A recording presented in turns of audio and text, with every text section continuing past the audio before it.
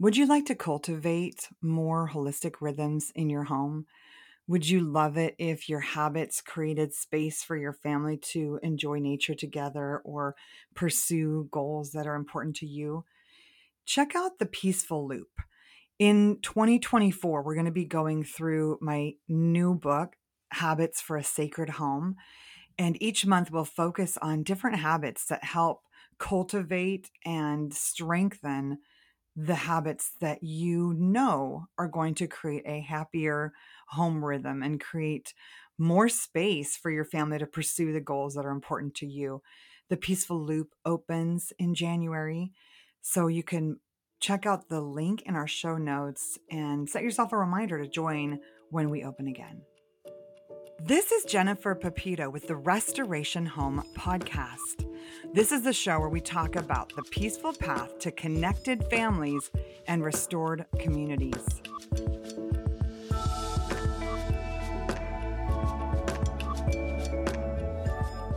Today on the show, I'm so excited to be talking to Ashlee Gadd.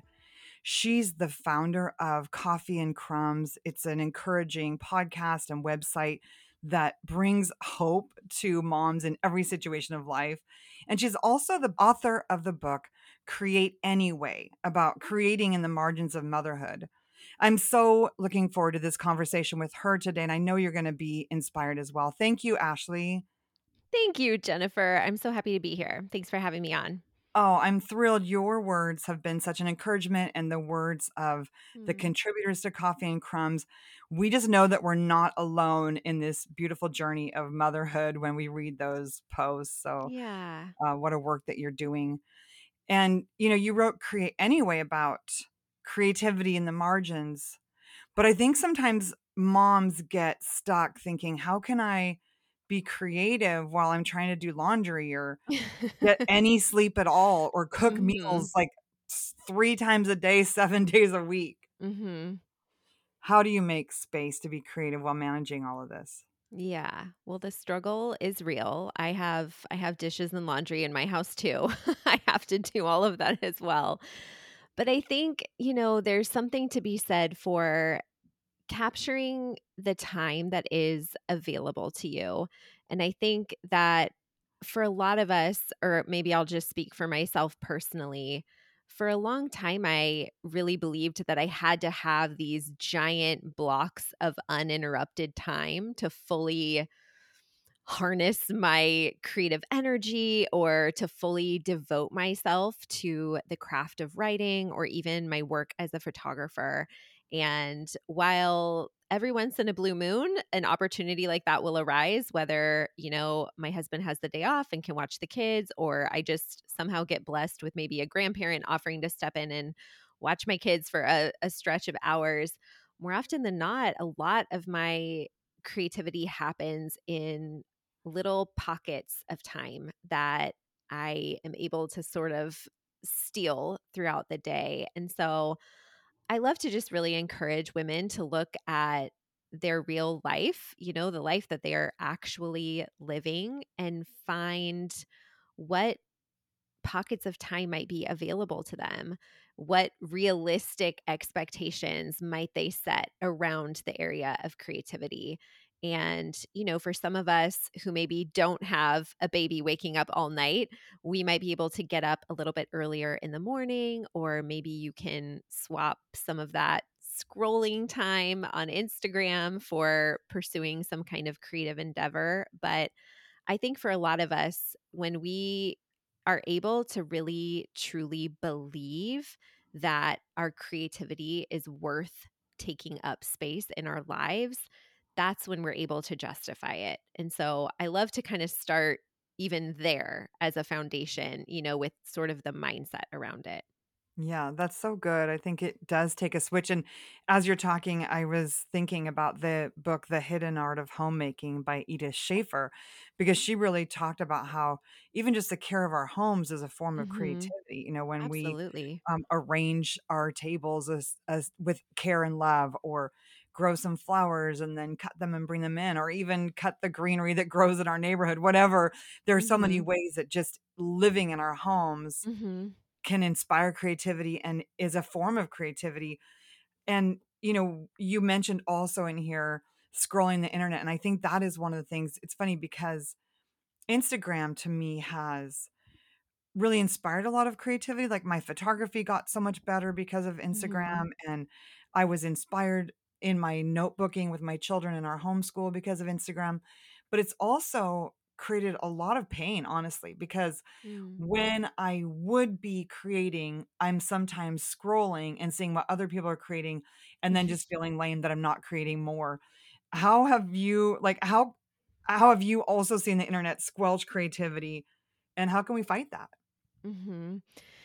Yeah, that is such a good question. And this is something that I've wrestled with for a really long time. I think that over the past maybe 3 to 4 years, I've really been honing my social media boundaries, which has been really helpful. I have right now a really consistent rhythm of deleting the app, stepping away from the app. I'm actually not on Instagram more than I am on it at this point, just in terms of when I have the app on my phone and when I'm logged in and when I'm actually participating in that space.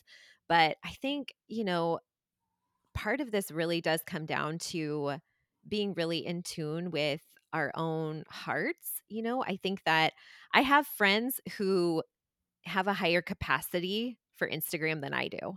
And for a long time, I was almost, I don't want to say I was up on a high horse about it, maybe a little bit if I'm just being honest, but I had really, come to terms with the fact that my mental health suffers when I'm on social media and my creativity suffers when I'm on social media. And so I've learned to kind of accept that as the way that I react in that space, and I'm trying to understand that not everybody has the same reactions that I do, and not everybody has the same capacity that I do. But I think getting really introspective and really honest with yourself about how you are affected when you are in spaces like that is such a good starting point, because you're never going to be able to set a boundary or stick to a boundary if you don't have a solid why in front of it. And I really love to encourage women to take a full month away from Instagram to understand how it is affecting you. And for me, one of that was like a really huge turning point for me was the first time I deleted the app for a whole month, and just being really self-aware during that month of my feelings, both positive and negative, being able to kind of journal through those and what am I noticing about myself? What am I noticing about the state of my mind, the state of my heart, the state of my soul? What am I noticing about how I'm spending my time this month without that distraction here? And I think a lot of people are really surprised because sometimes we're not even fully aware of how something is affecting us until we remove it from our lives. So I think that's a really good place to start. Wow, so good. It's interesting because I'm reading a book called Boundaries for the Soul right now. Kim Miller is Mm, one of the authors, and it's a lot about kind of your internal world and healing your internal world. And one of the big words that they use in this book and the other therapists use is notice. And I love how mhm, you didn't just delete the app because you felt something, but then while you didn't have it, you also took time to notice. And I think, mhm, one of the big themes of this podcast is creating sacred homes, about creating homes that help our families connect and help our communities restore. And I think noticing what isn't restorative and noticing what breaks connection is a mhm. big part of that pursuit. But also, how is creativity part of creating a more sacred space for your soul and for your children to grow? Hmm. Yeah, I love that question. In our house, we have a pretty big, we place a really high value on creativity. We place a high value on it because we believe we are all creative because we are made in the image of a creative God, and practicing our creativity and using our creativity in the world is one way that we can be whole, flourishing people.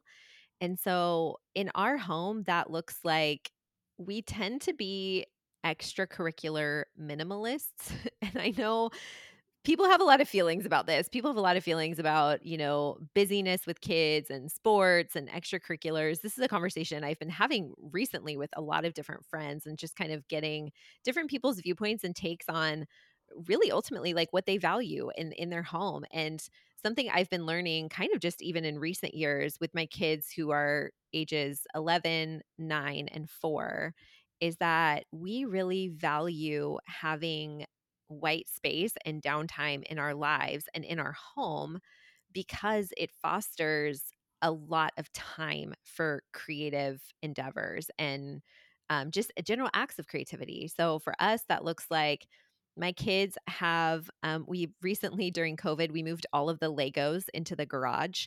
And so my husband kind of hacked together this big Lego table with some leftover scraps that we had from a home project. And so my kids, they spent their entire summer in the garage building Lego City, which is all these little custom made skyscrapers and little businesses and houses and all these little things that go in a city. My kids spent hours and hours and hours and hours outside in the garage doing that over the summer. And, we keep an art cart right next to the dining room table. My dining room table is pretty much a mess 365 days a year because it is covered in art supplies. It's covered, I mean, right now, the current view of my dining room table is just markers and printer paper and coloring books. And we just kind of always allow a lot of space and a lot of time for that. We really believe in boredom in our house, and that is sacred to us because from boredom stems curiosity and wonder and imagination. And those are things we have a really high value of in our home. And so I think cultivating spaces where your family actually can be creative and can, make art and do the things that they love to do and make the things that they love to make is part of it. But also, a big part of it for us looks like keeping hours in our home where we aren't rushing around and hustling to a million different activities. Time where we are just home for hours with nothing to do, because more often than not, my kids will fill those hours with creativity if we offer it to them. I have so much admiration for you for creating that boundary. One of the big purposes of this show is to help families create their own rule of life Mhm. in the vein of Saint Benedict. And I think that one of the things that does prevent families from living by their own lights or living by what the Lord has shown them is comparison. Like, people see that all Mhm. their neighbors have their kids in sports, and so they better have their Mhm. kids in sports, or all their neighbors are going to this certain class, and they better do the same thing. And I Mhm. love that you as a family have been confident enough to say, what we value is creativity, and so we're going to leave margin in the schedule for that. And I think in the world, there are so many different ways to be successful. I think Yes. it can be easy to say, "Oh my gosh, everybody has their kids in sports. That is the one way." But Mhm. also many of these families, the kids suffer an injury by the time they're in college and the sports career is over anyhow. What if you did do something that was more in line with your own family values? And if sports is your Mhm. family value, awesome, that's amazing. But I think that the world does need a variety of kinds of people. And so knowing who you are and leading your family in paths that honor your own creativity and your own makeup is so Mhm. important, and I love that you guys as a family have been confident enough to do that. Yeah, it's funny because that comparison, I mean, it still creeps in so palpably, even into our rhythms sometimes. And I just felt this over the summer because everyone in our neighborhood does swim team. I don't know if this is a thing where you live, but where we live, I mean, it's like if you are a kid and you live in this neighborhood, you are on a swim team. And swim team is every day. It's Monday through Friday, and then there are swim meets every Saturday that go for hours and hours and hours. And I mean, this was literally just a couple of months ago that I was wrestling through this because the more and more I was talking to friends and family and neighbors, around here, I started almost having this weird little sense of FOMO, even though I didn't actually want my kids to be in swim team. I didn't want that type of commitment for us over the summer, but it did kind of feel like we were the only ones who had opted out of it. And I really wrestled through that at one point, just kind of working through that mental reframe because I think for a while I had the script that I had in my head, or the narrative that I had in my head, was, wow, we are not giving our kids this special thing, this special experience that every other family we know is giving their kids. I felt like we had failed our children in some way, or that we had failed to give them something that everyone else had. And it took some real mental gymnastics over the summer for me to realize and flip that script on its head, that while it's true we haven't given our kids swim team, what we did give our kids was hours and hours and hours and hours to build Legos. And that is a positive thing, right? Like, my kids had a blast doing that over the summer. We had a slow, intentional, easy breezy, calm, relaxing summer at home. And my kids got to use their imaginations every day. They got to build and create and make something special. And I think so often when we're wrestling through that, whether it's FOMO or comparison, when we're kind of just looking around at what everyone else is doing, it can be really healthy to take a step back and zoom out, and kind of try to look at the bigger picture and consider if that narrative can actually be turned up on its head. Because once I sort of did the work of that internally and just in my mind, I realized, like, we didn't give our kids swim team, but we gave them something equally as good. It was just different, if that makes Yeah. sense. That's so good, and I think that the world needs more people who are kind of aware of their internal world and who know how to be quiet and still and be alone with their thoughts. So much of my own creative ideas come when I'm quiet, whether it's on a walk or Mhm. sitting by a river. So many of the great ideas that come to me come in those quiet times. And I think that to some degree, as a society, we're squelching creativity when we keep every moment of our children's lives so overly full. Mhm. Yeah, I agree. So, one of the things that I really highlight over the year in this podcast, and we'll be going over it again in the coming year, is rhythms and, like I said, a rule of life. Because if you look at the monastic, the Benedictines, they were able to copy down scripture, grow beautiful gardens, or um, brew amazing fine wine or beer or whatever, because they had these rhythms of life where there was time for work and there was time for prayer and there was time for rest. Mhm. How have rhythms in your own personal life helped you be more creative? Mm. Yeah, I mean, I think, I have my own personal rhythms that have really blessed my creative efforts. I mean, one of those would just be my morning routine, which I've been fairly consistent with for a number of years now. I'm at this juncture, I'm not waking up at 5 a.m., although I did for a long time, but I still, even on days when I don't wake up that early, I still have the same rhythm in the morning of waking up really early and starting my morning with, either scripture or devotional, and then having some reading time and waking up slowly, and then moving into morning pages and a little time of writing, and doing all of that before I check my email, before I check social media, before I even make breakfast. I try to kind of I'm a morning person internally, and I know that not everybody else is, but for me, my best energy comes in the morning, and I try really hard to harness that in a really, really steady rhythm. So that's one of the personal rhythms that works for me.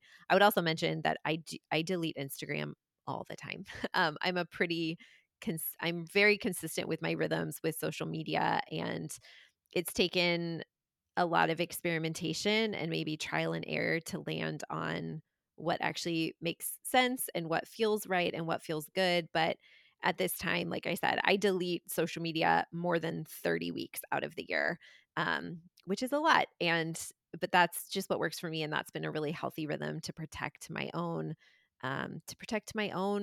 heart and my mind and my soul, as well as my art. So, those are a couple of the rhythms that work for me personally. And then one I will share on the family front.